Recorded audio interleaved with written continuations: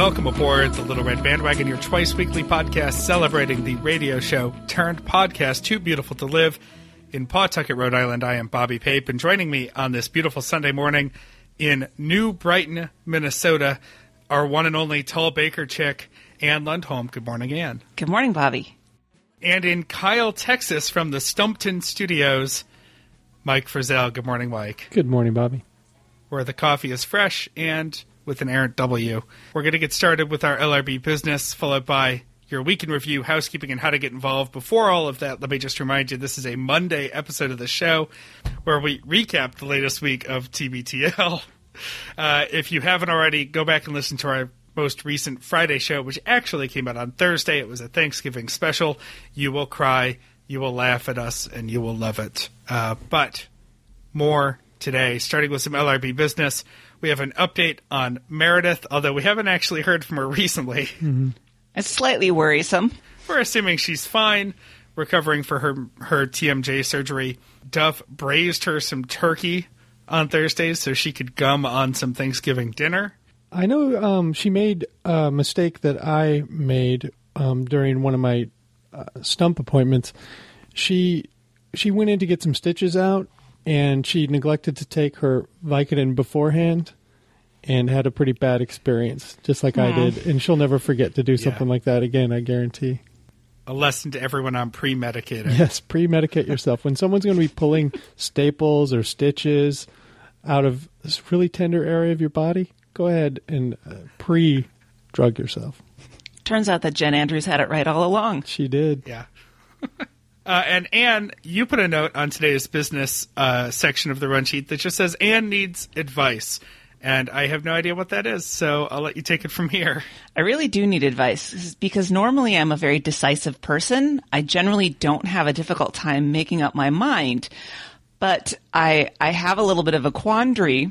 As has been covered in a fair amount of detail here, I quit my second job in September, and that was true then.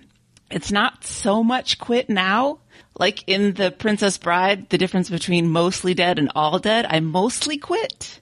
In that a couple of weeks ago, they had me back. They have a huge holiday training session for the new holiday staff and the regular staff, and they asked me to come and do some training because I'm a good public speaker and trainer. So I did that. And last weekend, there was a big private shopping event after the store closed that had booze and food and music, and its family and friends get to come in and shop for a discount. And they asked me to come back and work that, and I did. And I think I'm going to go back just a few times, a handful of times over December, just to help out, and because how could I not be there at Christmas? But my dilemma is Christmas Eve. It's my favorite day of the year to work. Oh. And there's a lot to do to get ready for the awful day after Christmas sales on Christmas merchandise. Mm-hmm. So on one hand, I haven't had Christmas Eve off in 17 years. And that might be kind of cool. But on the other hand, how can I not work? It's a really fun day. And we bring in food and we're running around like crazy people. And I love the vibe in the store. The people who come in to shop, it is mostly men. And they come in and they're just like, well, I'm here. I need to buy something. And you say, I think you should buy that $98 wind chime. And they say, okay. And they give you their money and they leave. It's a really easy sales day. And so I don't know. I honestly can't make up my mind. And I'm going to have to let her know because she's going to finalize the schedule soon. I have two questions. One, do you feel like the person who said they were quitting Facebook and then they're just 3 days later their account's active again? Do you kind of feel like that? People look at you like, oh, I thought you quit. What are you doing here? Before you answer that, the second question is there something going on with friends or family that you have always wanted to attend or want to attend this year that it would keep you from if you went ahead and went in? The answer to both of those questions is no.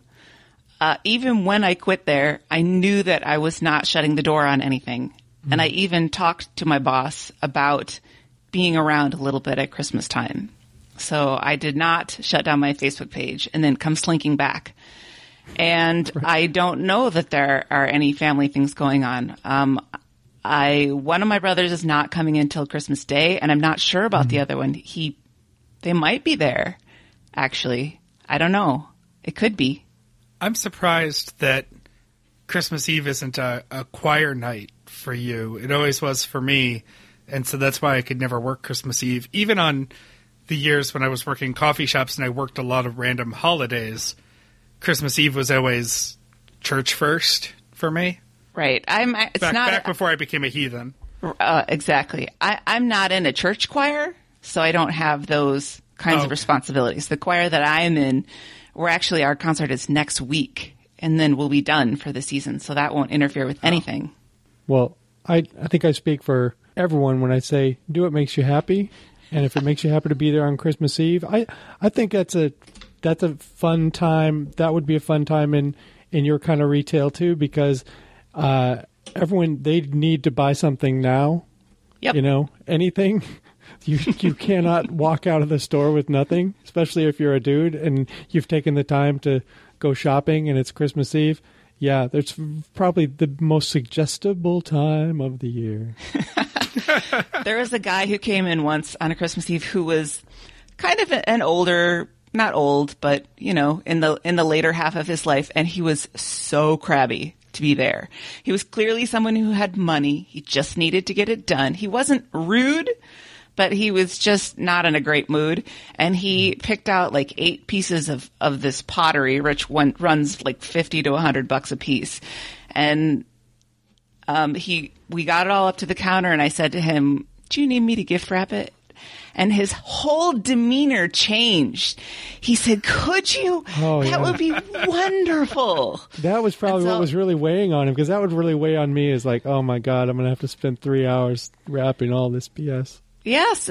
I had to hunt around for some extra boxes and get out the paper and do the wrapping and sort of label which box was which. And he tried to tip me, which we don't accept. I said, no, it's absolutely my pleasure. And he went out, and it was just one of those instances where your interaction with somebody really has a positive impact. That's great. And I think you have to work Christmas Eve. I think people need you. Yeah. I think I kind of do. Unless we have something for you to do, then we're right. Ask you to cancel. We'll be recording a show Christmas Eve that we need edited. Because Thanksgiving Eve, we took that up, so who knows? We might take up your Christmas Eve. So, Anne, do you want advice from the listeners on this, or did you just want advice from us? Because that's a terrible idea, just wanting advice from us. I want advice from anybody who will give it to me. And unlike usually when people ask for advice, they already know what they want. They just want somebody else to legitimize it. I truly don't know. So anybody's opinions would be welcome. Not your mom's. Well, no, of course. Okay, I didn't think so. That's too irritating. Even if she tells you perfect advice at this point in your life, you're like, nope, can't accept it. And with that, why don't we jump into our week in review while our listeners craft their advice to Anne. Mike, starting with you. Sure, Monday, 2255, a podcast you can't refuse. Rudy is a middle-aged dog at this point and still attacking all guests looking for food. They've never trained that out of her. I met her when she was relatively young, not quite a puppy, so, full grown, but still very exuberant. And yeah, she gave me a nice shot to the nuts and, sniffed all over looking to see if I had any Duke's sausage in my pants or Duke's in my pants, either one. I just don't think they have trained her beyond that point. I think they gave up on actual training on that dog pretty quickly, right? Yeah. I think so. Yeah. To be fair, you probably had a pocket full of Baby Bells. It's possible. At any one time, any given time, I might be trying to soften up some Baby Bells because I like to have them a little bit soft. So I keep them close to my body. Luke is wanting to watch The Godfather after reading a book that he hasn't read yet, I think. If I understood, he has a book about The Godfather or Francis Ford Coppola, and he's looking forward to reading that and then being the guy who watches with his wife and points out all the things that he read in the book. Yeah, this is just the right level of aspirational for Luke. I think it's another example of him trying to create a moment. Mm-hmm. He's gearing up all his various avenues to come together and create. I don't know what he's expecting to get from this. Well, Carrie loves Marlon Brando, we find out. And if you've ever watched a lot of young Marlon Brando movies, he's mesmerizing. It's easy to fall for him. Not so much in The Godfather. I mean, he's good, but it's not like, he's hot. Not so much in The Island of Dr. Moreau either. Oh, no. I would recommend not seeing that. I think that was a movie that we saw when I was at Sheridan. And it was one of those that they piped in like we rented a movie for you guys. And it was just awful. And please don't ever watch it, anyone. I'll stick to the lovable mumbling of On the Waterfront. Thank you. Nice. Good choice. So Luke wants to do overnights on KPUG in Bellingham, the sports leader. He seemed to be genuinely confused that he couldn't get a fifth letter for their fictitious sports station. He wanted KSPRT. That's too many. This is unacceptable for a radio professional. I know, it's pretty crazy, right? I can't. You're limited to 4? Yeah. Yeah, you are. How many ratings books have you looked at? You're limited. They have on KPUG, they have the hottie of the day, and on K Sport they wanted to do the pet of the day, some sort of heavy petting or something. Yes, TBTL heavy petting. Yeah, right. I went to the KPUG. I wanted to check out the hottie of the day, and I was at work, and I was like, oh, holy shit, this is almost porn. And I had to close it quickly. It's definitely not something that I should be looking at work. I didn't go there, but they kept mentioning the hottie came from Stare magazine, so I tried to figure out what that was, and I couldn't quite figure that out. I guess I'm just an old man, but just a little less porn that I'd looked at that day, I think they should have cleared up that if they didn't, KPUG or KPUG, it isn't call letters about a dog, or just a random thing. It's for Puget Sound. So that makes more sense. Puget Sound. They really should have led with that, because I'm sure anybody who doesn't live anywhere near Bellingham's like, KPUG? What the hell is that? Barb is a sponsor. I just need to mention that because Barb's my bestie. They gave her a nice shout out. What's up, Barb? She got a very cool shout out. She's still listening? Yeah. That was good. Yeah, that was pretty great. Luke was surprised she was still listening. Top story. Alberta is a fart in the room. That's out of the mouth of a legislator in Canada and Canadian Parliament. And I don't know. I don't watch a lot of C-SPAN anymore. Are they allowed to say things like fart and shit? Well, I imagine shit would be shades darker, shades worse on the sort of parliamentary procedures. But I don't know that there's a written list anywhere. Right. I don't know if there's a plaque when you walk in, just words you can't use in this chamber. Right. Be great today and don't say these 14, 15 words. Clearly, someone was offended, though, as the clip showed. But Canadian Parliament, I'm talking about out of my ass here, but it's roughly based on British Parliament, and those people are terrible to each other. Yeah. That's some of the worst behavior you've ever seen in British Parliament. But the Canadians, I guess they don't go in for that. Well, I don't think so. You have to balance British Parliament with Canadian politeness. Mm-hmm. And where they meet is that government. I've actually been in that chamber in Ottawa when I was a kid, pre 9/11. You could just wander into this place if if Parliament wasn't in session or whatever. You could just go in and sit in the chairs and hang out. A, didn't see a plaque. B, didn't smell anything unusual. So I guess a lot has changed since I was a kid. I'm just glad they're back into talking politics, even if it is about farting or farts. So it led to a huge discussion on farting and its role in our daily lives and our relationships. Bobby, you live with your wife. What's the farting situation there? Do you talk about it? Do you just let loose? Do you try to hide it from each other? So I've been on a lifelong spectrum a roller coaster ride of farting. As a kid, That's a possible showtime. as a kid, farts were funny, and I won't say not discouraged, but you could fart and it would be a punchline.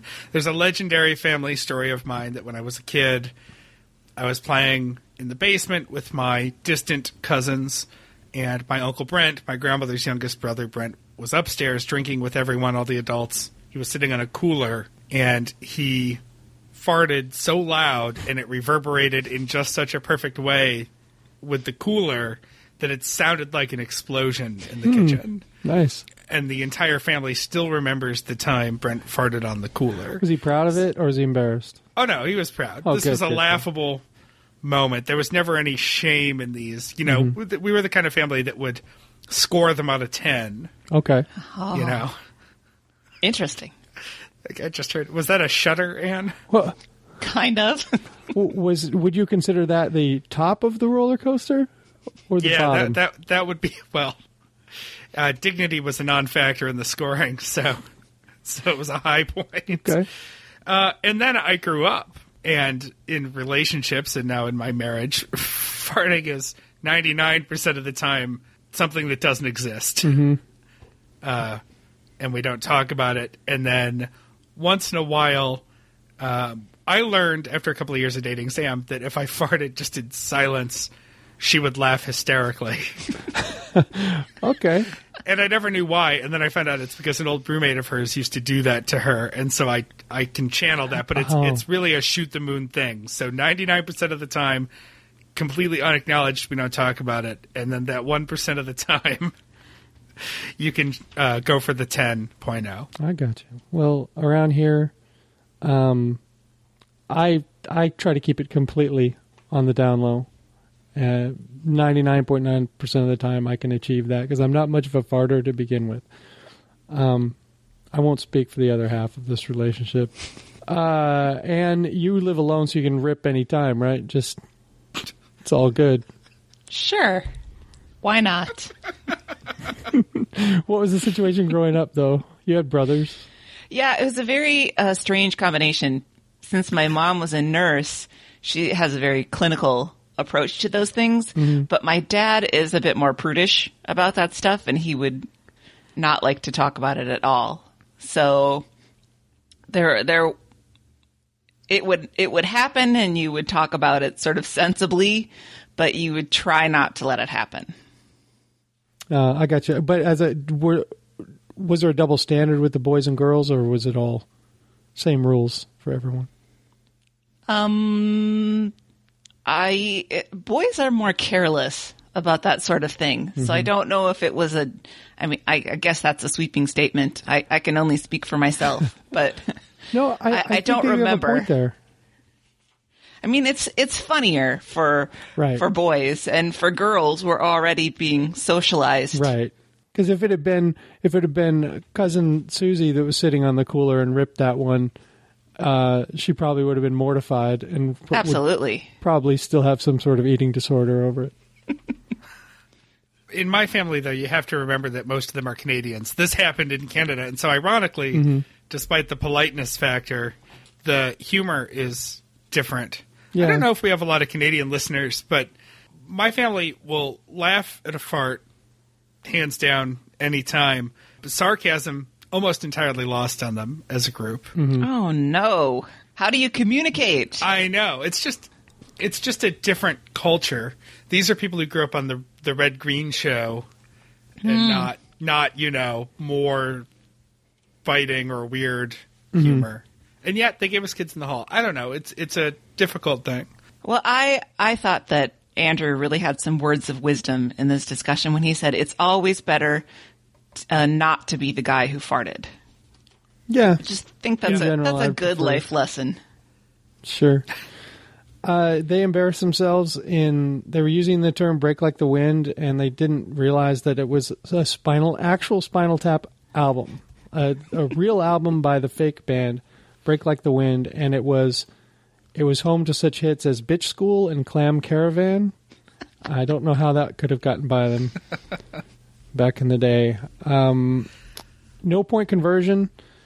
There was talk about the CJ Procease run being a record run, which was confusing. Announcers are always searching for records, but it was like a CenturyLink record. It wasn't a team record. It wasn't a I don't know. And Luke talked about how the Beastquake run that Marshawn Lynch has, he thought that had been the longest run. It was actually 68 yards, and unlike Luke's claim that it was a lot of east-west action, that's why it took so long. No, it was all the tackles the guy was breaking. Pape, do you remember that run against New Orleans in the playoffs? And he broke, I think, 13 tackles. Yeah, I remember just being impressed that he kept going. Yeah. I in the moment, I didn't remember it being, historic. I just remembered it being impressive. Yeah, and it wasn't east-west because he's not that kind of guy. Right. It was north-south, but it just took a long time because he gave every guy a chance to tackle him, and some of them had a couple chances. And then just, spins off each one of them and keeps going. Yeah. Yeah. Boy, remember when he was a Buffalo Bill? Sorry. Oh, no. I was going to call on your knowledge of him as a Buffalo Bill because they were talking about how Luke said that the call in the Super Bowl wasn't as crazy as you think when you really know about Marshawn Lynch's career. He's not a great short yardage back. Yeah. He's a guy who breaks away. And it works sometimes, but he can't call his shots, and he's not in every down. He's not a fullback. Yeah, he's not the guy you want for that. 4th and 1 goal line. He's not your guy. Never was your guy. And when they called that pass play, I was not surprised. I was surprised at how weird a pass play it was, and they threw into such traffic right into the middle. Yeah, that didn't make any sense. Yeah, but the fact that it was a pass play didn't bug me at all. So. The Seahawks then and now really, they don't have a big, fat, good old-fashioned fullback. They don't have a tank.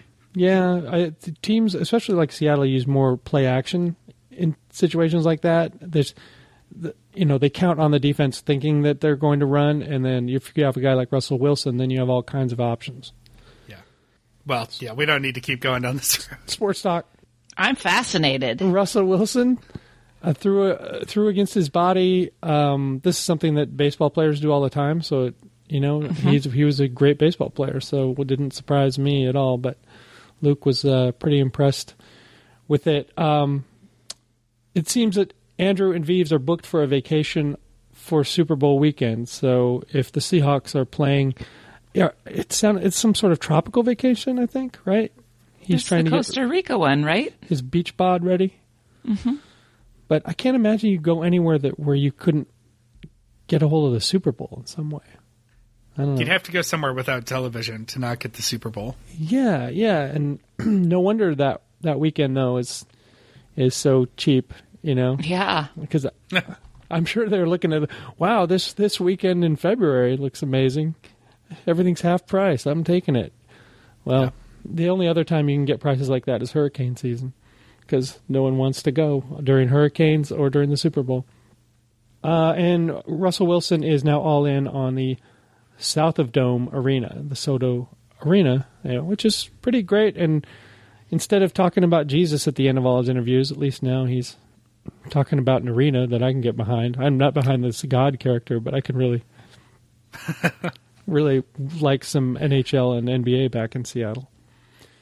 I'm going to skip my long talk about how I'm not sure Seattle can handle an NHL team so close to Vancouver, but, other cities do it. Yeah. My thought was just that Luke doesn't like Russell Wilson doing this on national television. He thinks it should be just local. No. But he doesn't realize the investors are going to come from all over. Right. And that's where the buy-in needs to be. And this is every year there's some city that wants to build a new arena. It's the long national talk. Of course, they're probably paying him extra every time he can get it on. I know, exactly. On an NFL broadcast shout out. Yeah, he's probably his agent's cutting up the tape and sending it over to him. See, he got it in there. There he is when he jumped back into the frame. And he didn't have to kiss a pizza executive. No, not this time. Yeah. That's all I have for Monday. I assume, Ann, you don't have any more thoughts on the no-point conversion? All I have to say is that I was diligently taking notes and trying to Google names to make sure that I had them correctly. They released a guy who's named Kristen Michaels? Yeah. I had the devil of a time finding that name. It's spelled Christine and pronounced Kristen, which are both female ways of spelling and pronouncing. Calm down, Jim Rome. And incongruous. It's like if you name your kid Christine, call him Christine. Don't call him Kristen. Right. It's really confusing. You're right. Or for God's sakes, go with Chris. And poor guy's been cut by the Seahawks, I think, twice in 2 years now. So he's walking around as Christine, and he keeps getting cut. So he goes from the starter to being cut very quickly. Something tells me that's some sort of a troubled relationship with the coaches. That's my guess. Well, I think that's not to be heteronormative, but it's kind of mean of his mom to do that. Yeah, apparently, she was so convinced that she was going to have a girl, she had the name all picked out, and then the boy came along, and she thought, seems fine it's to all right me. to course correct. It's all right. I guess when you're a pro football player, you can be named whatever. Who's going to mess with you? Yeah, a big, strong guy like that. But what if he'd just been a little Poindexter? It would have been really... Right. There's a lot of therapy there. Yeah. Nobody fucks with Barkevius Mingo. No. Doesn't matter whether or not he's an NFL player. 6'5", 300. Barkevius. Right. You could be Meowkevius. People wouldn't mess with you. All right, we got there. And Let's go to Tuesday, 22:56. Dude, you're getting a smoothie, in which Andrew cannot remember the word smoothie for the longest time, and it really upsets him. I'd like to note, starting the show, Luke says that today he's eaten 3 Kraft Singles, 3.5 Duke's sausages, some Claussen mini dills, and a Coke Zero. And I'm just thinking about his poor digestive tract. Oh my God, how can he do that? Ugh. We have the return of the turkey gobble. I look forward to that every year. I'm very glad that it's Thanksgiving specific, because otherwise I think we could Burbank that very quickly. Sure. yes. And Andrew recounts all his Cairo hijinks with Rachel Bell from last night. It seemed like it was a real rotating cast of hosts there, and they got to a point where was she supposed to talk? Was he supposed to talk? And it was all a hot mess. And somehow during this this conversation, Luke decided that he was going to say Monday Night Football in Spanish. So he said Lunes noches de football, and Andrew said, "Is that Tuesday?" I think he was trying to say it the way that Chris Berman had said it. yes. Oh, yes, on that's Monday Night right. Football. Yep. I love Andrew so much. So it turns out that Luke's laptop has what he characterizes as leprosy. He says most of the ports don't work, and he has to go through a lot of rigmarole in order to get everything that he needs for the show plugged into the laptop, which seems to me to be playing with fire. Yes. But he makes a very sensible point that he's having a hard time getting it repaired because he needs it every day. So he can't drop it off and let's get some of that pina colada money together and get yourself a nice new laptop. It's pretty important to your job, dude. Right. And this leads into Andrew's epic story of laptop repair. I had almost forgotten that this was going on after the discussion of how he chose his repair shop. But it turns out that it was an absolute fiasco. In that, let's see, 1, they forgot to order the part. 2, they didn't realize they needed to get a special keyboard. That was going to take 4 weeks for it to come in. 3, he had to pay for the part before they placed the order. How can anything in this day and age take 4 weeks to get a hold of? It just needs to be manufactured at that point, which still shouldn't even take 4 weeks. Well, I made a note that said this is what comes of when you buy an off-brand computer, right? Whatever he said that he had, it's not something that I even recognize the name of. Well, MSI is the best gaming laptop provider, according to the Google results for MSI laptop. Right. So, they are the best. Very good for Hearthstone playing. Yeah, but usually people that go for those gaming systems, they're usually people that play against other people online, and it's shooter games and stuff that depends on speed and quality. He's just plodding around with Civ 5 and Hearthstone, and what's the one that all the little kids play where everyone looks all blocky? Minecraft, right. So I don't think he needs this type of machine. No. So when you buy the Lamborghini of gaming computers. I guess you can't be surprised that it's going to take that long to and cost get a part a lot in. to repair, I bet. Too. That's a good analogy because those foreign auto body workers are always the weirdest. Yeah. And you have to believe everything they say because you can't check on it. They're the only one who knows this stuff. And I was a little taken aback by his amazement that he had to pay for the part when he ordered it, because in my experience, that's just how it works. If you're getting a not widely available custom part, of course you have to pay for it before they order it. Yeah, even Because at if you don't use auto it, dealer or wherever you get your car fixed, if it's an expensive, if they have to order a fucking transmission for you or something, you know, they don't want you to just order it and then just decide you're going to get it somewhere else. And then meanwhile, they got the whole thing shipped to their shop, you know? Yeah. So then to continue on, I think where Andrew really starts to get upset is they told him the specific day and time to come in to get their repair wizard to do it, and that guy decided to come in late, so he wasn't there, and Andrew ended up waiting for 3+ hours. And then the guys said that it was just too complicated. They never would have taken the job had they known how complicated this was going to be, all the rivets he mentioned. And then they took him back and showed him the computer with all its guts. Nope. Out all over the workbench. That was a poor move on their part. Yeah, the only way they should have done that is if he was insisting on having it back right now. You know, like he's getting huffy and he wants it back. They would have to take him back and say, "Well, that really can't happen right now." Right.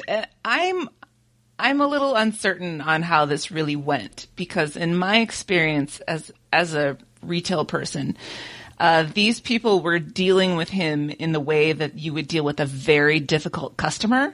I mean, clearly they're a very nice outfit, and they sort of pride themselves on customer service, and they're very open and honest, but they seem to really have been bending over backwards. So either they feel that they massively screwed up, which maybe they did, I don't know, or there's something about the way that he's behaving that's making them desperate to kind of calm him down.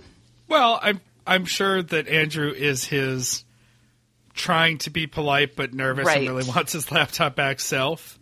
Right. You know, and as they noted, their Simpsons reference for the week, they're working with Gil, who's just trying to not get fired or whatever, or be a failure, because it's probably his store. Like, this looks like a really small place. And I don't think we should be calling people geniuses anymore, because it's really lost its meaning except as sarcasm these days. Oh, this guy, this ad genius, this tax genius, or whatever. So he'll never go back because the experience was just too bad. He appreciates the customer service and that they seemed to be good people who were really trying. I would say this was a mixture of very bad luck, and then, I mean, forgetting to order the part, that's definitely on them.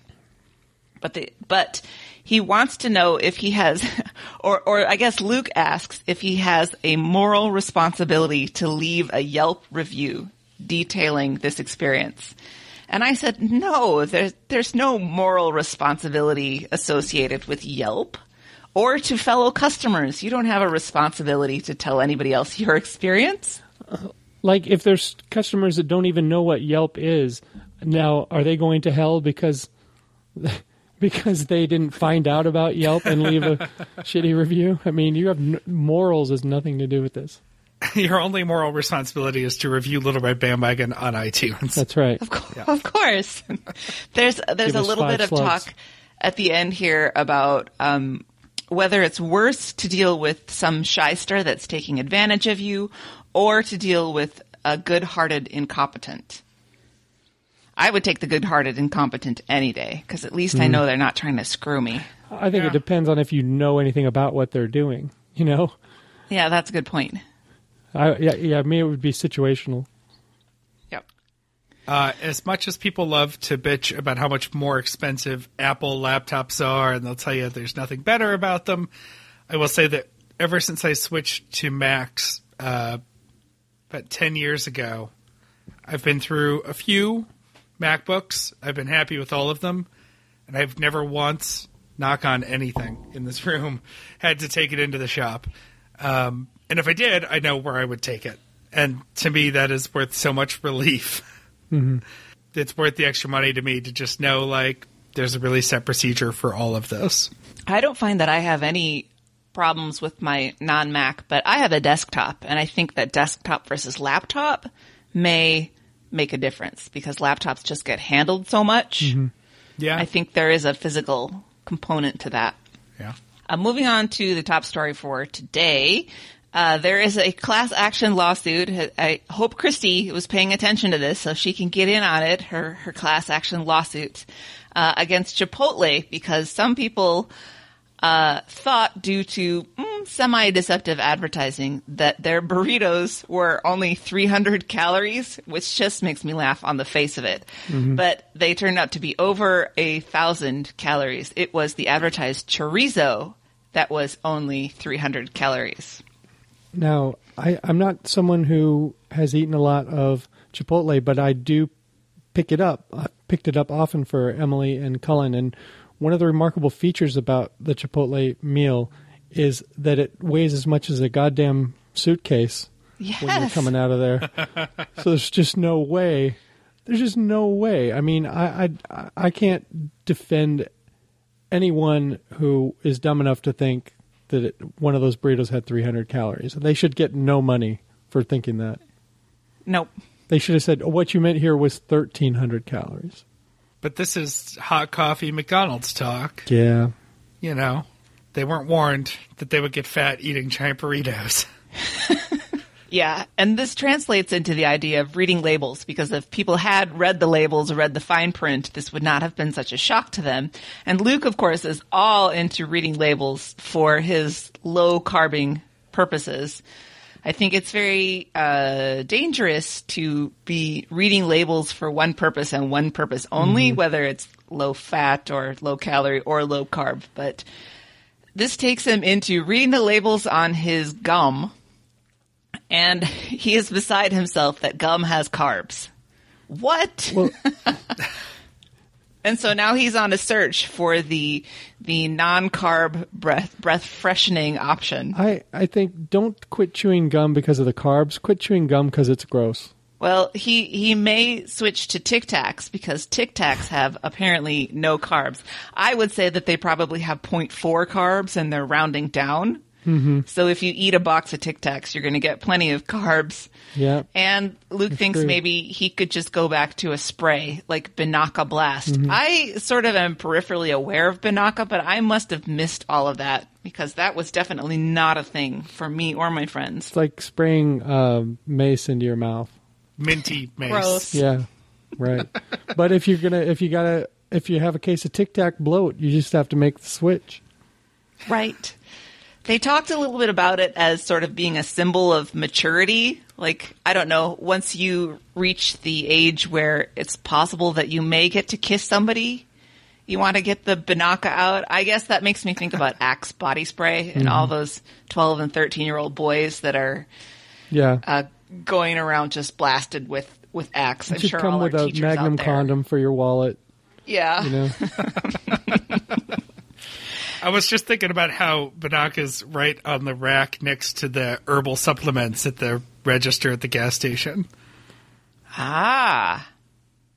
So, you know, it's in that realm of maturity, but at a gas station. And very aspirational, as Anne was saying. You know? Yeah. This is it. Tonight's the night. I'm going to get one of those lot lizards into my truck. Luke verifies that he can buy a 6-pack of Binaca Blast on Amazon, which leads him to make the comment that his browsing history is troubling. I think most of our browsing history is probably troubling on Amazon. And that takes them into a short discussion of logos, bad logos. I forget exactly how they get there, but saying that the GoDaddy logo is the worst, not only the worst, but also the least effective logo. And they put together this group of GoDaddy, the Shock Top Head, the Noid, and the Mr. Yuck logos as being gross. I would exempt Mr. Yuck from that group because I think Mr. Yuck was a very effective logo.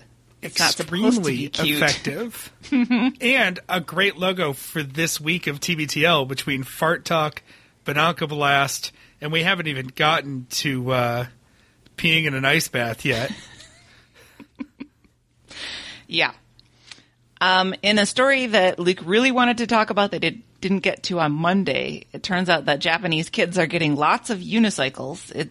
It's a school program. They're just left at the school, and the kids figure it out by themselves with very little adult supervision and without safety equipment. And Luke is amazed because this just isn't something that would happen in America anymore.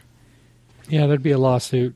Yeah. Some kid would skin his knee, and then it's a lawsuit. And he wants to talk about the practicality of unicycling as a mode of transportation, which Andrew quite rightly says it's just a total look at me sort of thing. Yeah. I mean, nobody uses, there's always that guy on the college campus that uses the unicycle for transportation. Well, it's like, how can I look like a freak and go slightly faster than I'm walking? And just, you add one wheel and it's like 20 times faster, to that situation. So I just don't get why you wouldn't get on a bike. But I think if you put all these unicycles somewhere, you should also, put a big cage of ferrets so that people can slap one on their shoulder just to make sure everyone's looking at them. Right. Can you manage a hockey stick with a tennis ball while you're on a unicycle? Yeah. Oh, they have the football now. They play unicycle football. I saw a guy with a bumper sticker the other day for it, and I saw somebody actually playing that was like the Super Bowl of unicycle football, and it was really, really confusing and dull. And pretty much whenever somebody wanted to tackle somebody, they just jumped off their unicycle and tackled them. This seems like it's hard to get leverage to tackle someone on a unicycle. Not be licensed use of the term Super Bowl. I know, man. I hope they get sued real bad. They have to give up their unicycles. Sell their ferrets. I had a colleague at a previous job in Boston, so that'll narrow it down, who used to come in on the commuter rail or the train, the T, and then use a Razor scooter between the T stop and the office. It's only a few blocks, but this person swore it made the commute faster and more enjoyable. And I just have a really hard time picturing a grown adult in business casual clothing on a Razor scooter, and I never stopped with the ridicule of this person. It's your responsibility at that point. I mean, even if you don't care anymore, you still have to keep going at it. Yeah. Well, I guess I support everybody's right to do whatever they want to do. Yeah. But I would just say that I would never date a guy who rides a unicycle because clearly we have incompatible outlooks on life. It's a limiter. It is. For sure. And then we come to the shocking part of unicycle talk, in which Luke recounts a story where he and Carrie and Andrew and Genevieve were eating tacos or burritos. They were having tacos at Taco Bravo. I don't remember the names of restaurants I've never been to. And they saw a unicyclist innocently cycling by and minding his own look-at-me business. And Luke felt compelled to throw a package of guacamole at him for no other reason but then he's a dick. And he's not sure that he hit the guy, but he did fall off. And now Luke feels that he has to defend unicyclists because he has karmic debt. The most troubling part of the story was, what kind of container of guacamole was this that could be thrown? Because it's a packet of guacamole? I'm picturing a souffle cup with lid filled completely, so it's got a little heft. But portable, what? Not like a ramekin, a restaurant type? No, like a plastic souffle cup, like the kind you get a side of dressing, and not a giant side of ranch dressing like where you used to work, but like a normal size little sauce cup. And if you're dining with someone who throws your guacamole away, I mean, that's a dick move in and of itself. It's like, dude, I still have chips here. That's just an impulse that I don't understand. Yeah. I don't know. Why would you ever do something like that? There's no need. What are you trying to prove? Luke, I don't like that, Luke. I don't think that's the first time we've heard that story, and I think we've been disappointed every time. I feel like I've heard it once before. Well, in emails today, to move on, we get one about somebody whose coworker clips their toenails in the next cubicle. Gross. And then somebody who wrote in because her grandmother was in a play with Carl Castle, or I guess he was on the tech crew, and they dated, and he sent her love letters, and they still have those love letters that they can read. What's great is that a lovely story. If you read like the Carl Castle love letters, you can read them in his voice, and it's like extra super charming. And that's all I got for Tuesday. On a Wednesday, not all Andrews wear boots. We're at Walsh, Walsh, and Doormat together again with Andrew Digi Walsh. And Luke recounts us, maybe the highlight of the week, the running saga that is the Gobble Gobble family text chain chat. The Burbank family is dividing up the duties of their Thanksgiving shopping and meal preparation. Luke's usual job is to be the guy who runs to the store to get what everybody forgot on Thanksgiving morning. But Susie Burbank is insisting that he go to Costco on Wednesday night instead. Oh, my God. Can you imagine? Can you imagine going to Costco on Wednesday night? For bulk whipping cream. Yes, Luke stated that he thought that you could get 3 gallons of whipping cream for $7. Yeah. And I thought, I have got to start shopping at Costco if that's the case. I know it's one of those things where if somebody doesn't know the price of a gallon of milk, they're out of touch. A gallon of heavy whipping cream might be a different story. I mean, I think it's over $4 for a pint of whipping cream. So $7 for 3 gallons. Yeah, I got to get with that. Yep. Well, on the Wednesday before Thanksgiving, I think whipping cream, like cans of pumpkin, it's kind of like heroin in prison. They can ask whatever price they want. Somebody's going to try to pay it.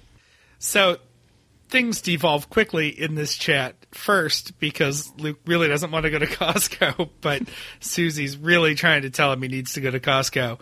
And then the siblings dive in with thick sarcasm. Oh, man, it's great. So great. I forget, was it David who jumps in first or Sam who jumps in first with, I don't eat anything that doesn't come from I Costco. think it was Sam.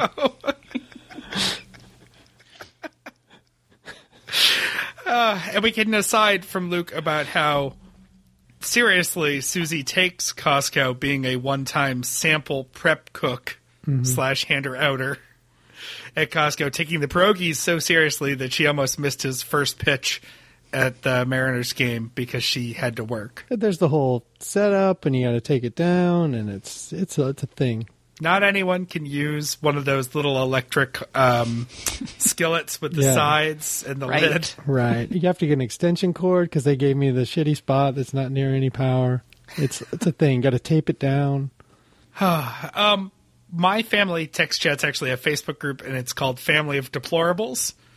Nice.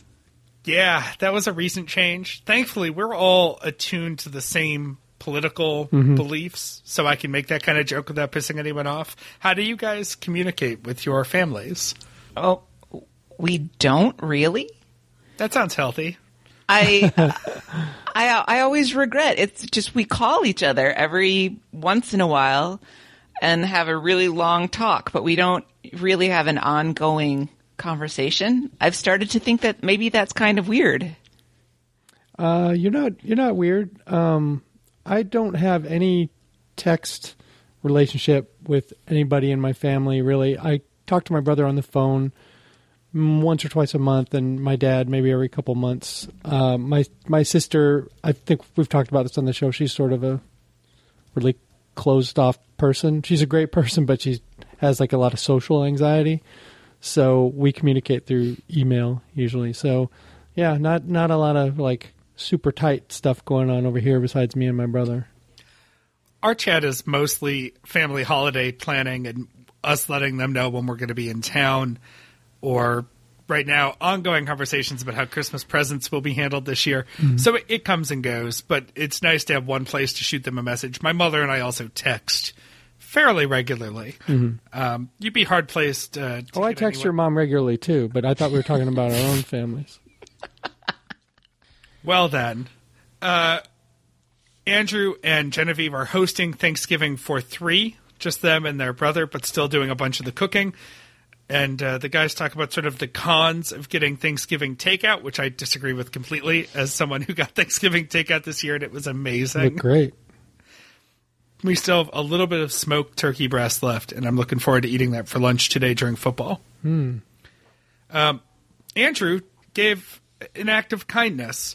He had an old coat in the car and a pair of boots that Genevieve bought for her basic witch costume but wasn't going to wear again, and gave them to someone who appeared to be in need, a regular fixture at his local QFC. And I wrote in my notes, homeless with a question mark, because we don't actually know 100% for sure, and I don't like to label people beyond what we know. But a person who clearly is politely sort of looking for some help, and Andrew helped this person, and that was a very thoughtful moment.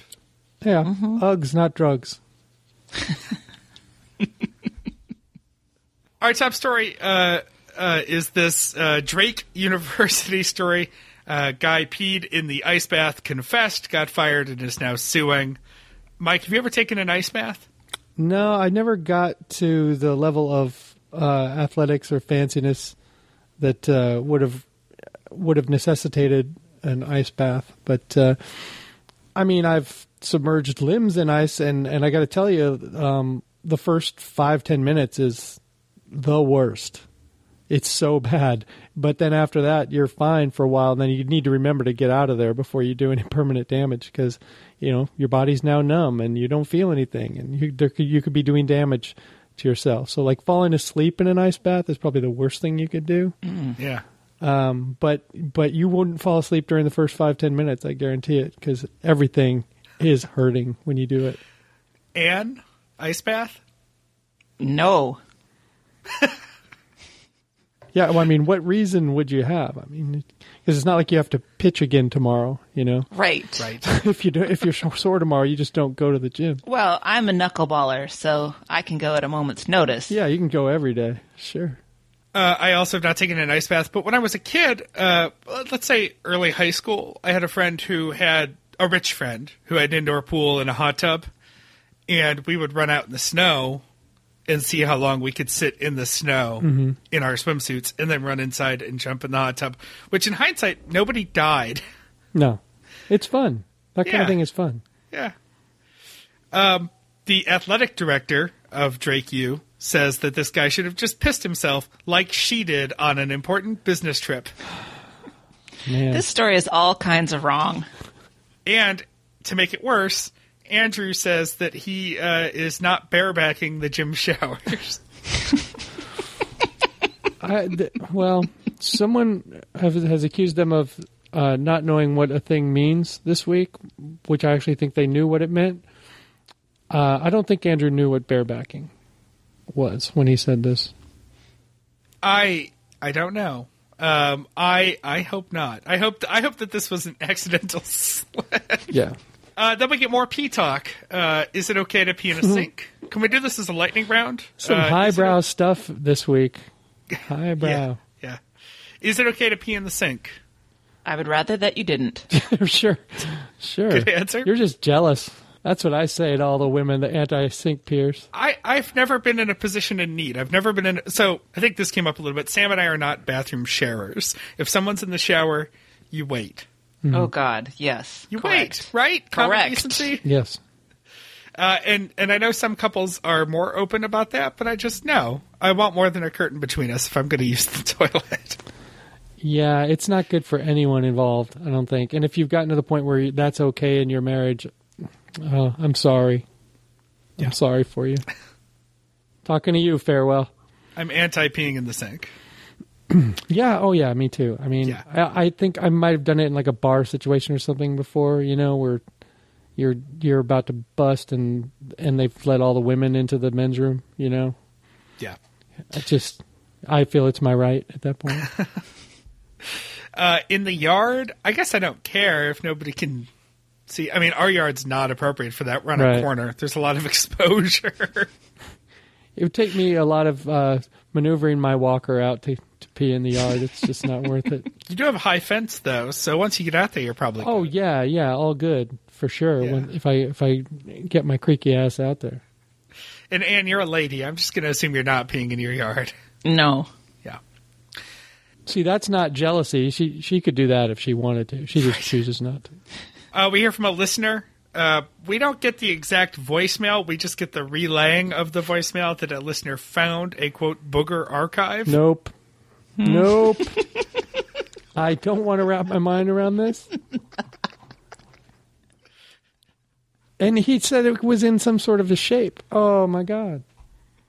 I only take issue with the use of the term archive because I feel like it should be organized. Yeah. You know, You're is right. it on index cards, dated? You're right. You're Is there a right. card catalog?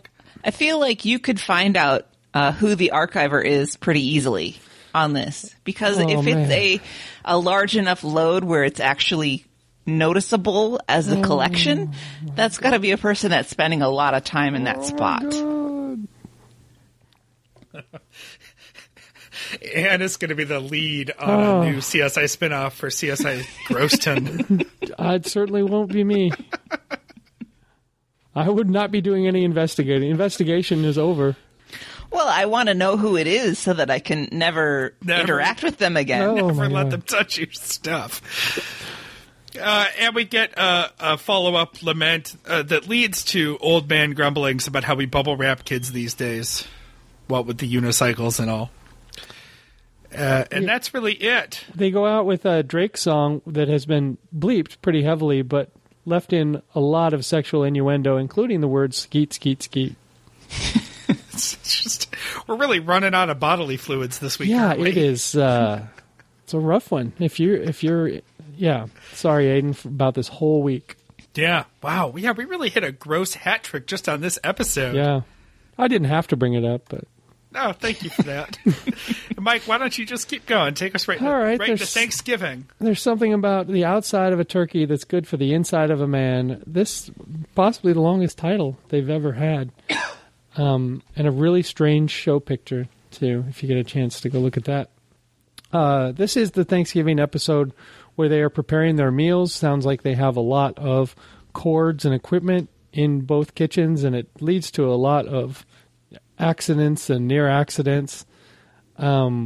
Luke, it opens with Luke burning the bacon while Carrie is doing some real cooking, and Andrew and Vives. I don't think it's a big culinary household over there. They're making Toll House cookies, and Andrew. I made a note to myself that I will not freak out about the baking talk.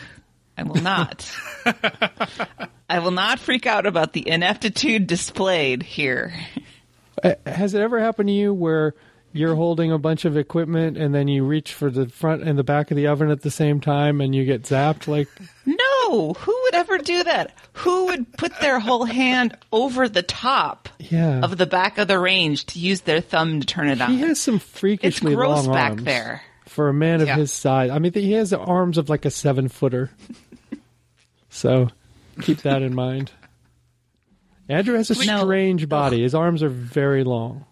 Please don't move on until you get to the poorly executed Blood Oranges, Blood Diamonds spoof. I thought it was a good spoof. Luke just didn't get it. Yeah. No, it just fell flat on the line. I Yeah, mean, I it think sure there was did. potential there with the yes and, but it just didn't happen. Yeah. The baking though. Let me ask you this, Anne. I mean, you certainly wouldn't frown on someone bringing Toll House cookies somewhere. I mean, they're delicious or whatever, but it seems pretty unambitious for, you know, you're going to do a podcast and you're just going to bake cookies off the same recipe everyone else uses. I don't know. I mean, it wouldn't be my choice, but Well- I guess that was an available recipe and they know it's something that people like, so why not? Well, I'm glad they did it because anything more complicated might have killed both of them because things were I think crashing so. over there. Things were, it sounded like things were not going particularly well. I mean, Vives seemed to be getting a little irritated with Andrew at a couple. I think she's Times made a in couple of process. batches of cookies in her life, but who reaches the age of 40 and has never used a hand mixer? Yeah, that's crazy. It's crazy. Yeah. You'd have to be in jail for a lot longer than I was to have reached his age without having touched some basic kitchen equipment. Andrew truly freaked out when he got shocked. Like, he thought everyone was going to get shocked now. And Beeves was pretty dismissive of that. She just walked over and turned on the oven. Oh, yeah, she said she thought he was doing a bit. Right. Yeah. Sure, but he was so rattled, though. You know, he was pretty convincing after a minute. You're like, dude, you're freaking out about things that don't even exist at this point. But it must have got shocked real good if it got him that way. I love that Carrie couldn't stop laughing. Yes. Because I couldn't either. Right. Luke, I know, Bobby, you're going to want to weigh in on this. Luke makes the argument for the minced garlic. You have you use the cubes? I do. There's a time and a place for fresh garlic. Absolutely. We do not own a garlic press here. If you need minced garlic, we do it the old-fashioned way. You smash it with the side of the knife. Oh. And then you chop it. You know, you mince it from there. You sound shocked, Mike. Well, I use a press, and, I have the same argument with Luke. It's like, God damn, this thing is hard to clean. Because you got to, get a butter knife in there and yank out the stuff and then do some extra rinsing or whatever. But it sounds like Andrew's workaround for that is just take it out of the dishwasher, even if it's still put it in the dishwasher with garlic in it. If the garlic's still in there, just go ahead and reuse it without. Just more garlic for next time. It is so gross. Like, what? I'm eating garlic detergent now. Yeah. So, chef's knife, garlic clove on its side. I don't even take the skin off first. Smash it with the side of the knife, and then peel off the papers, cut off the top. Mince, easy. Okay. That's how I do it, too. Don't need a garlic press. Although, yes, I'm a big fan of frozen garlic cubes. They come in a little ice cube tray shaped thing. A cube is about 1 clove of garlic. Just pop them into the pan. I think there's a little bit of oil and a little bit of lemon juice in there. Hold them together so they freeze. And they just melt into whatever you're doing. And they are great. And unlike the jars, your entire fridge doesn't smell like garlic after you open it. Oh, I didn't know that. I don't think I've bought the minced before. The jars are a mess. We used to have, before we discovered the frozen garlic, we would get the jar but keep it in a plastic bag in the fridge because it would just smell. I don't mind the smell of raw garlic all the time, but it's a little overwhelming. Okay.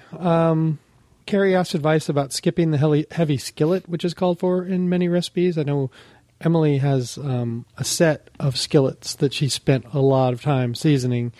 Do you guys have those kind of skillets? Do you get them out very often?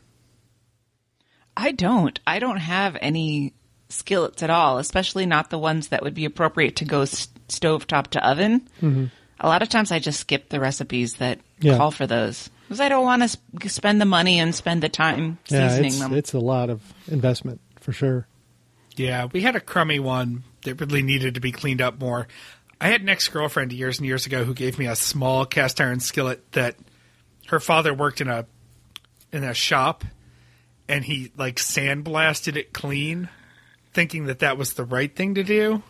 Mm. And I never really had the heart to explain to her that was the opposite of what you want to do. Yeah, that's that kind of pan, because there's just no amount of reseasoning that was going to bring that to a place where it was useful. Yeah. Holiday food tradition of a bowl of black olives. They talk about, I think all of them had that family tradition or whatever. I think I remember there being black olives out, but back then I didn't like them. And then there was a period where I did like them for a long period. And now, because of Christy, I don't like them again because she said they taste like blood, and they do. Now, a blood olives joke could have gotten some legs. Oh, and I was thinking about this. If I had dipped into the olive thing when I was a kid, I wasn't going to eat them. I was just going to put them on my fingers. I think my dad would have lost his mind. Right. I know I would if there was some kid around here who just put his hands all in the bowl and wasn't going to eat any of it. We missed out on pickles and olives this year at Thanksgiving. Oh, right. Usually I always grew up in that house where, there's a whole pickled tray and it's, little dills and cornichons and The thing about those pickles, the ones that Luke was talking about eating, I have a jar of them in my fridge and they are 0 calories. There you go. Just all salt. 0 calories. So I guess there's no calories in the salt delivery system that you get there. So I'm down with those pickles, but I don't pair them with coffee and some of these other things. But let's see. Carrie decases the sausage, which sounds like a pretty gross process. I've done it, and it is kind of the bigger the container, the more disturbing it is. For some reason. That the browning of the sausage, until you get it to the brown point, it's the least appetizing part of cooking a meal, as far as I'm concerned. Because eventually it'll look fine and smell good, but the person in the other room gets the benefit of not seeing the decasing of the sausage and just enjoying the food. I want to get back on that side of it. Susie and her obsession with karaoke is discussed, and Luke lays out exactly how it's going to go down, because it's the way it always goes down. Her karaokeing. Yes. I don't know if I could do a family karaoke thing. Not with my family, anyway. No. We're not equipped. I would love it. Do you guys do it? No, I've never done karaoke in my life. Oh, neither have I. But my family is far too restrained, or I should say my parents are too restrained to ever be into anything like that. I could really get into it with my brothers. It would be totally fun. Oh, it's a shame, because you guys would be great. You guys would all be great. I think you need the bigger family dynamic. Like the Burbank gathering is a particularly large gathering, especially because it seems that there's usually at least a couple of drifters that get pulled in. So you have an audience who hasn't seen the shtick before. Was it karaoke when the other night after I ate my macaroni and cheese with a hot dog cut up in it that I was singing along to Joe Jackson on YouTube? Is that... Is it karaoke without an audience? With no one there to see, when the dogs are just looking at you like, look at this asshole. You can't get any more depressing telling us about this, because if we have another Mike Frizzell cry fest, people are going to hate us. Oh, I had a great time. I have no regrets. They were talking about everyone's feelings towards Thanksgiving. Of course, Luke loves it. Vives is kind of meh about it, even though their first sort of couple's vacation and the time that Andrew met Vives' parents and family was over a Thanksgiving trip, and we had the same thing. Emily and I asked her to marry me on somewhere around Halloween, and then I came back to Austin and we drove to Baton Rouge to meet her parents, and she was pretty convinced that they weren't going to like me, especially her mom, because they don't cotton to people that well, and the last guy that she was with was completely covered in tattoos, so he never had a chance. No. Plus he was short, so he never had a chance with me, but anyway, she was like, they're not going to like it. We ended up getting along great, and it worked out great. And the highlight for me was her grandmother, who I think was maybe 100 at the time. I think she lived to be about 104, 105. I was helping her grandmother get up on a curb, and I had one of her arms, and I think Emily's brother had her other arm. And she sort of lifts her legs up. She just curls them behind herself because she's like, doesn't want to walk if we don't make her. And she looked up at me, and I think she said, "Who's this great big man?" Because I think she was so used to the other guy that I was pretty imposing, even though I'm not that big, because he was a little fella. So it worked out good. I don't know. Andrew, I would guess, made a nice impression. I would think so. Yeah. Unless they took apart his computer. Then they thought he was a crazy person. Or asked him to eat cheese. Right, asked him to eat gravy or cheese. I fall in love with Vives all over again when she talks about how she loves gravy and how she likes to make mixed bites. This is Emily as well. I mean, she likes to make the perfect bite. I don't have patience for it, but I admire her for it. And every time I'm like, yeah, that is a perfect bite. Give me that bite. Luke is barbing up his recipe for this blue cheese dip, by which I mean he's not following it. And this is the first time he's making it. Walnuts are an integral part to that kind of dish. He said he was keeping out because he doesn't like them. But that's you're veering toward a Waldorfian thing, and if you take out the walnuts, you're just pulling it away from that completely. Yeah. If you don't like walnuts, don't make that recipe. Right. There's a lot of recipes you can make that don't have walnuts. Most of them, in fact. Most dip recipes do not involve walnuts. I'll say that unequivocally. A Westworld Trump joke actually kills because I think everyone in both rooms has seen the Westworld, which I have seen. It was a great joke. But I don't think 90% of the audience got it. And Luke is proclaimed by Susie Burbank in the text chain, I think, to be the leader of the children. Yes. Which I don't know. It sounds dismissive in the context because I think she's tired of the rebellion of the children. Right. Yes. So it's not a title that she feels is a good one for Luke. He's doing a good thing by leading the children. You think she more means leader of the rebellion, like not go to Costco at 7:30 on Wednesday night before Thanksgiving? That's a rebellion to her. I don't know, because isn't it Walter who hates Safeway?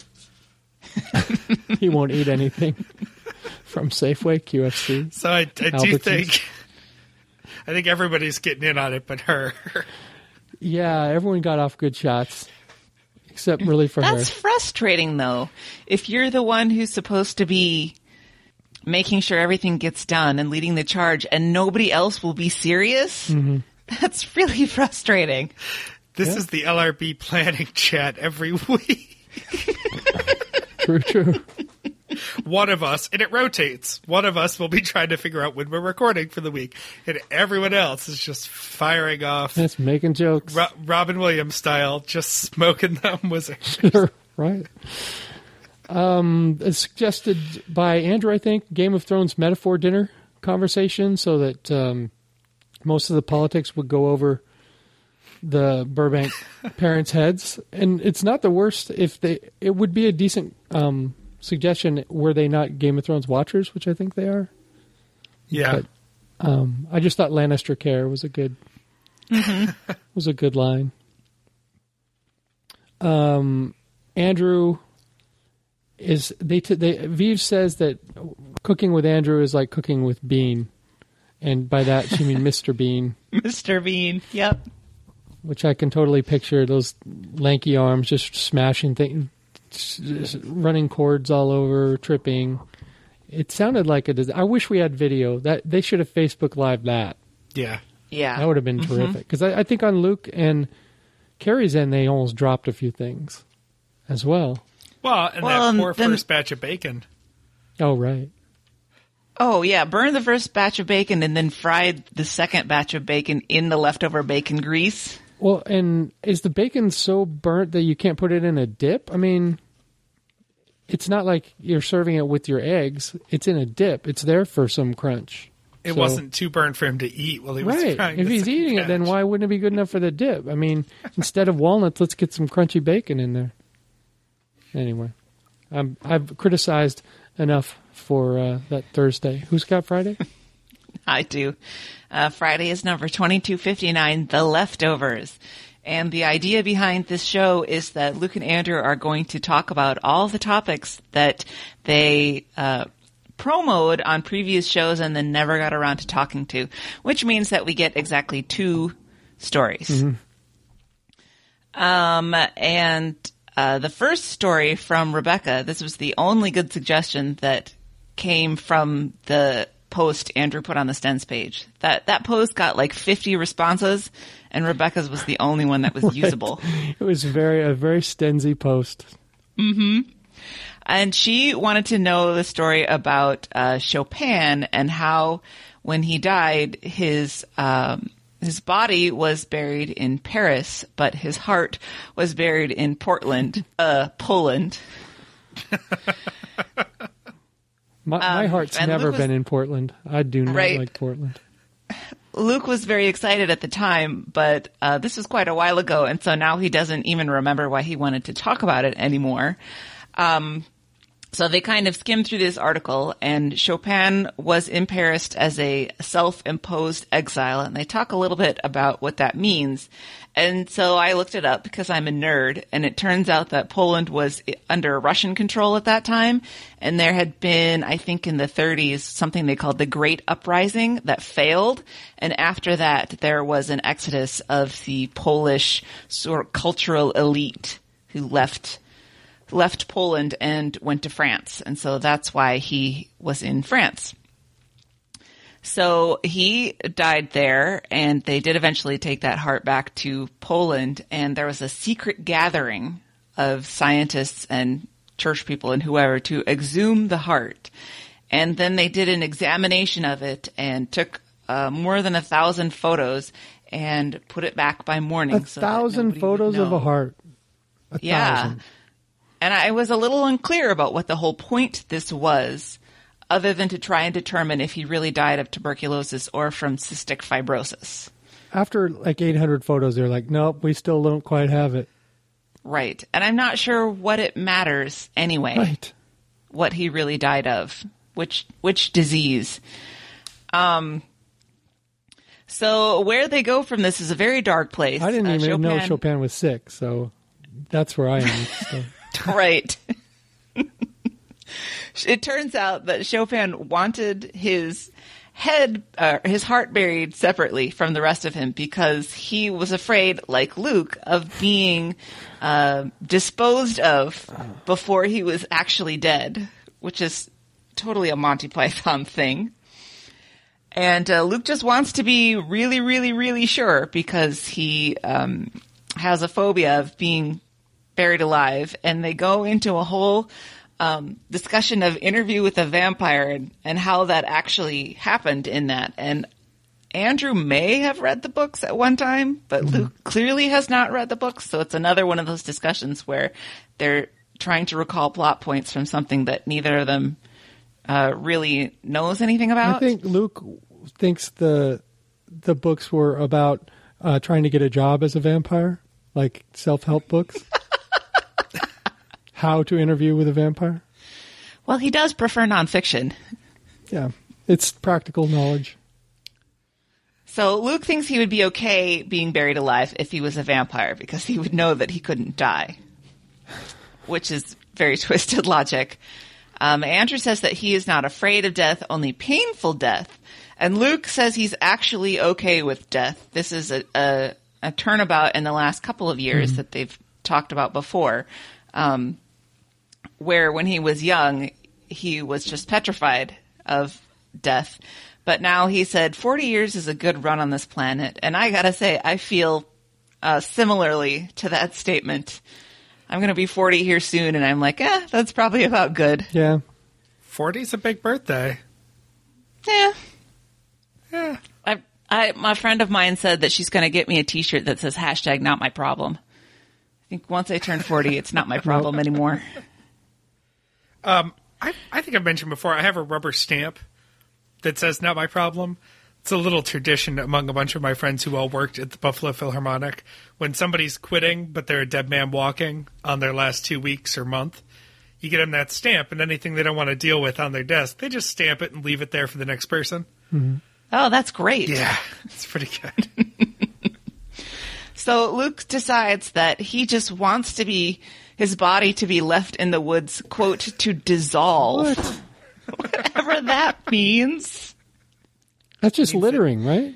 Acid rain has reached a level of problem that... That's like the most egregious form of littering I've ever heard of. I mean, presumably then, if he's not actually dead, at some point he could just wake up and leave the woods. So he's trying to keep his option open as long as possible. Where are all these stories about people, being buried alive or waking up from death that spur this type of thinking? I don't know. Maybe in some of the new Trump stream media, there's some stories, but I don't think there are a lot of verifiable, like, coming back from death. Is it possible that he just saw The Revenant? Oh, I think he did see that, right? and that's just what's in the back of his mind. Because this is every movie where they say, well, he's like 95% dead, let's just leave him. Sure. To believe. And they end this kind of disturbing conversation talking about whether they would prefer to be buried alive or burned alive. And what was it? Andrew went with burned alive? I can't remember who picked which. Neither one of them is especially appealing to me. No. Yes, correct. Any thoughts on buried versus burned? No. I would say burn just due to the claustrophobia. Yeah, factor of I the buried. sort of think maybe just it would be incredibly painful, but at least it would be over quickly. Yeah, exactly. Yeah, exactly. I guess logically, just be done. Right. Or maybe if you were buried alive, eventually you would just go to sleep and not wake up. I don't Maybe think that would Well, be okay. I think you would. Yeah, you would suffocate. I don't want to break this down anymore. No. Mm-mm. No. No. Bury me alive with a booger mountain or whatever. Ugh. All right, let's move on from that. The second story they get to is the man who plays the Mountain in Game of Thrones. I did not go and look up his actual name because I think he's Danish or Icelandic or something. Yeah, it's a pretty And it's a hard complicated name. name.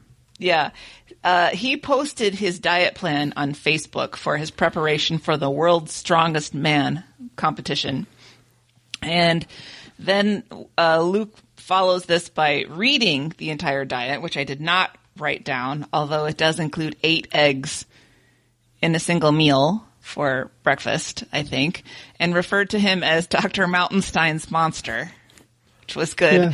And they talked about how many eggs would they think would be sort of a reasonable if we weren't counting calories and trying to be restrained, how many eggs would they go for? And they agreed that 4 was about right. Mm-hmm. I agree. That's too many for me. I could do 3, but I don't think 4. That would be a bit much. There's a place near my house that does really great breakfast. And when you get one of the entrees that's like a whole package deal, their thing is just however many eggs you want.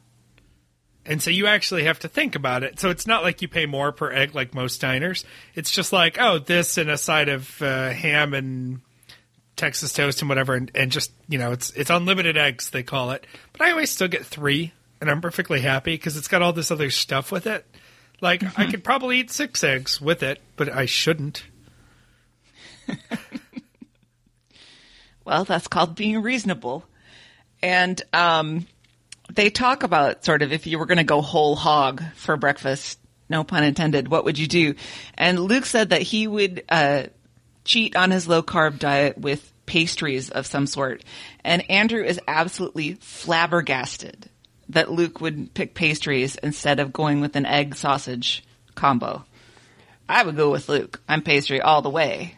I'm not a big breakfast person, but if you're talking about like breakfast for dinner, I'm probably going eggs, sausage. Oh, yeah, for dinner. Yeah. And then you eat the pastry for dessert. Otherwise, I wouldn't say I wouldn't enjoy a nice pastry afterward. I'm in a why choose moment. If you're going to cheat. Yeah, get it all. Get it all. Absolutely. Put eggs and sausage on a croissant and just snarf it down.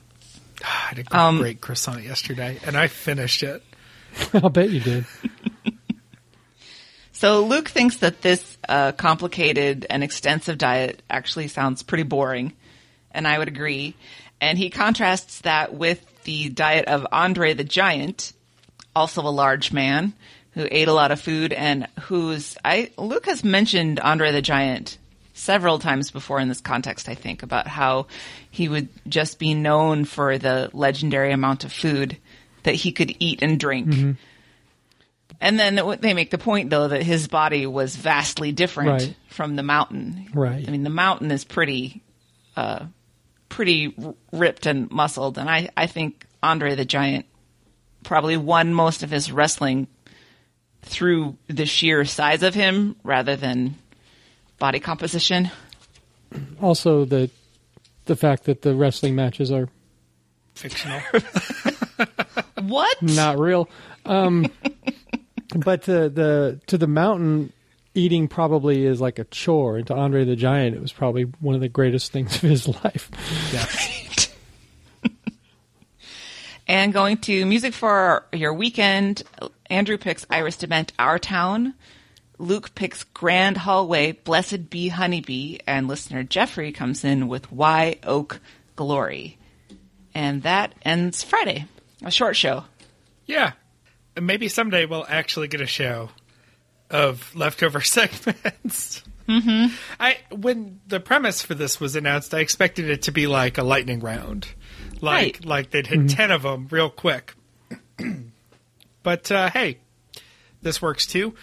On to housekeeping, on to the archive project. Christy is still looking for questions for Mike about his life of crime or anything else about the episodes when he was on TBTL recounting that life of crime. Mike, did you know you went to prison? Yeah, and there's been some very interesting questions coming in. So get in on that for sure. We're going to be doing something with those questions and answers for all of you in the coming weeks and months. So let us know on that. Our sister podcasts, Earbuds and Earworms, their latest episode focuses on songs about the world's oldest profession, and it is not drumming. It's a good episode. I listened to it this morning. And Nerd Out Loud, just keep it in your feed. Eventually, we'll get more Nerd Out Loud. Remember to go to prettysnarky.com and use promo code Bandwagon for 20% off your gift card and gift tag needs. I am extremely pleased with my gift cards. I think you will be as well. And again, we don't get a kickback on that. Jen just loves us and wants to give you all a discount. And an extra addition to the housekeeping for today in the area of critical commentary, some reviews on iTunes, thanks to all of you. As you know, a week ago, we were sort of venting, not that we got negative reviews, but that we got poorly written, unfunny negative reviews for personal reasons that had really nothing to do with the show. We've gotten five reviews in the last week. And they are all 5-star reviews. Thank you, everyone. You're very kind. Some of them even gave us new nicknames. One reviewer writes, if you...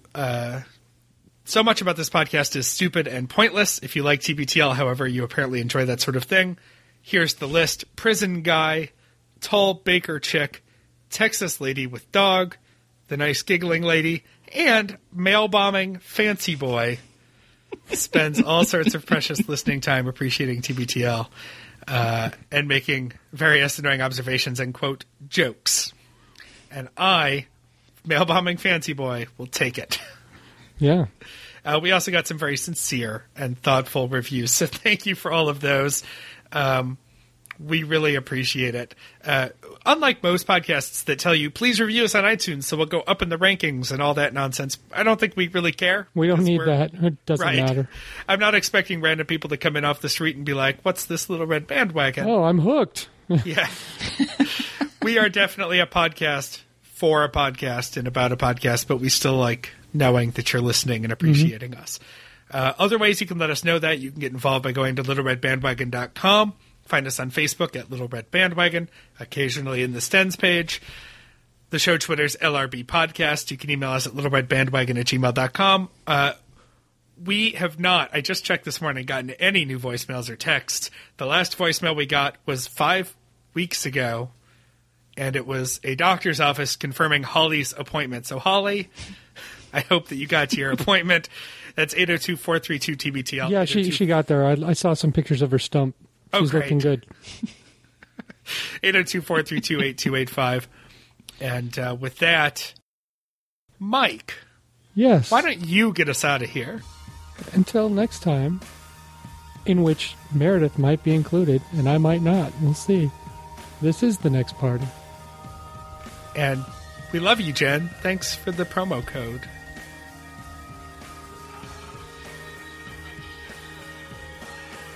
We nailed it.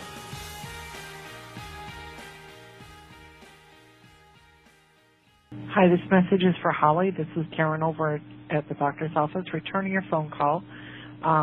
Please give the office a call back. We'll be here until around 5 p.m. Thank you.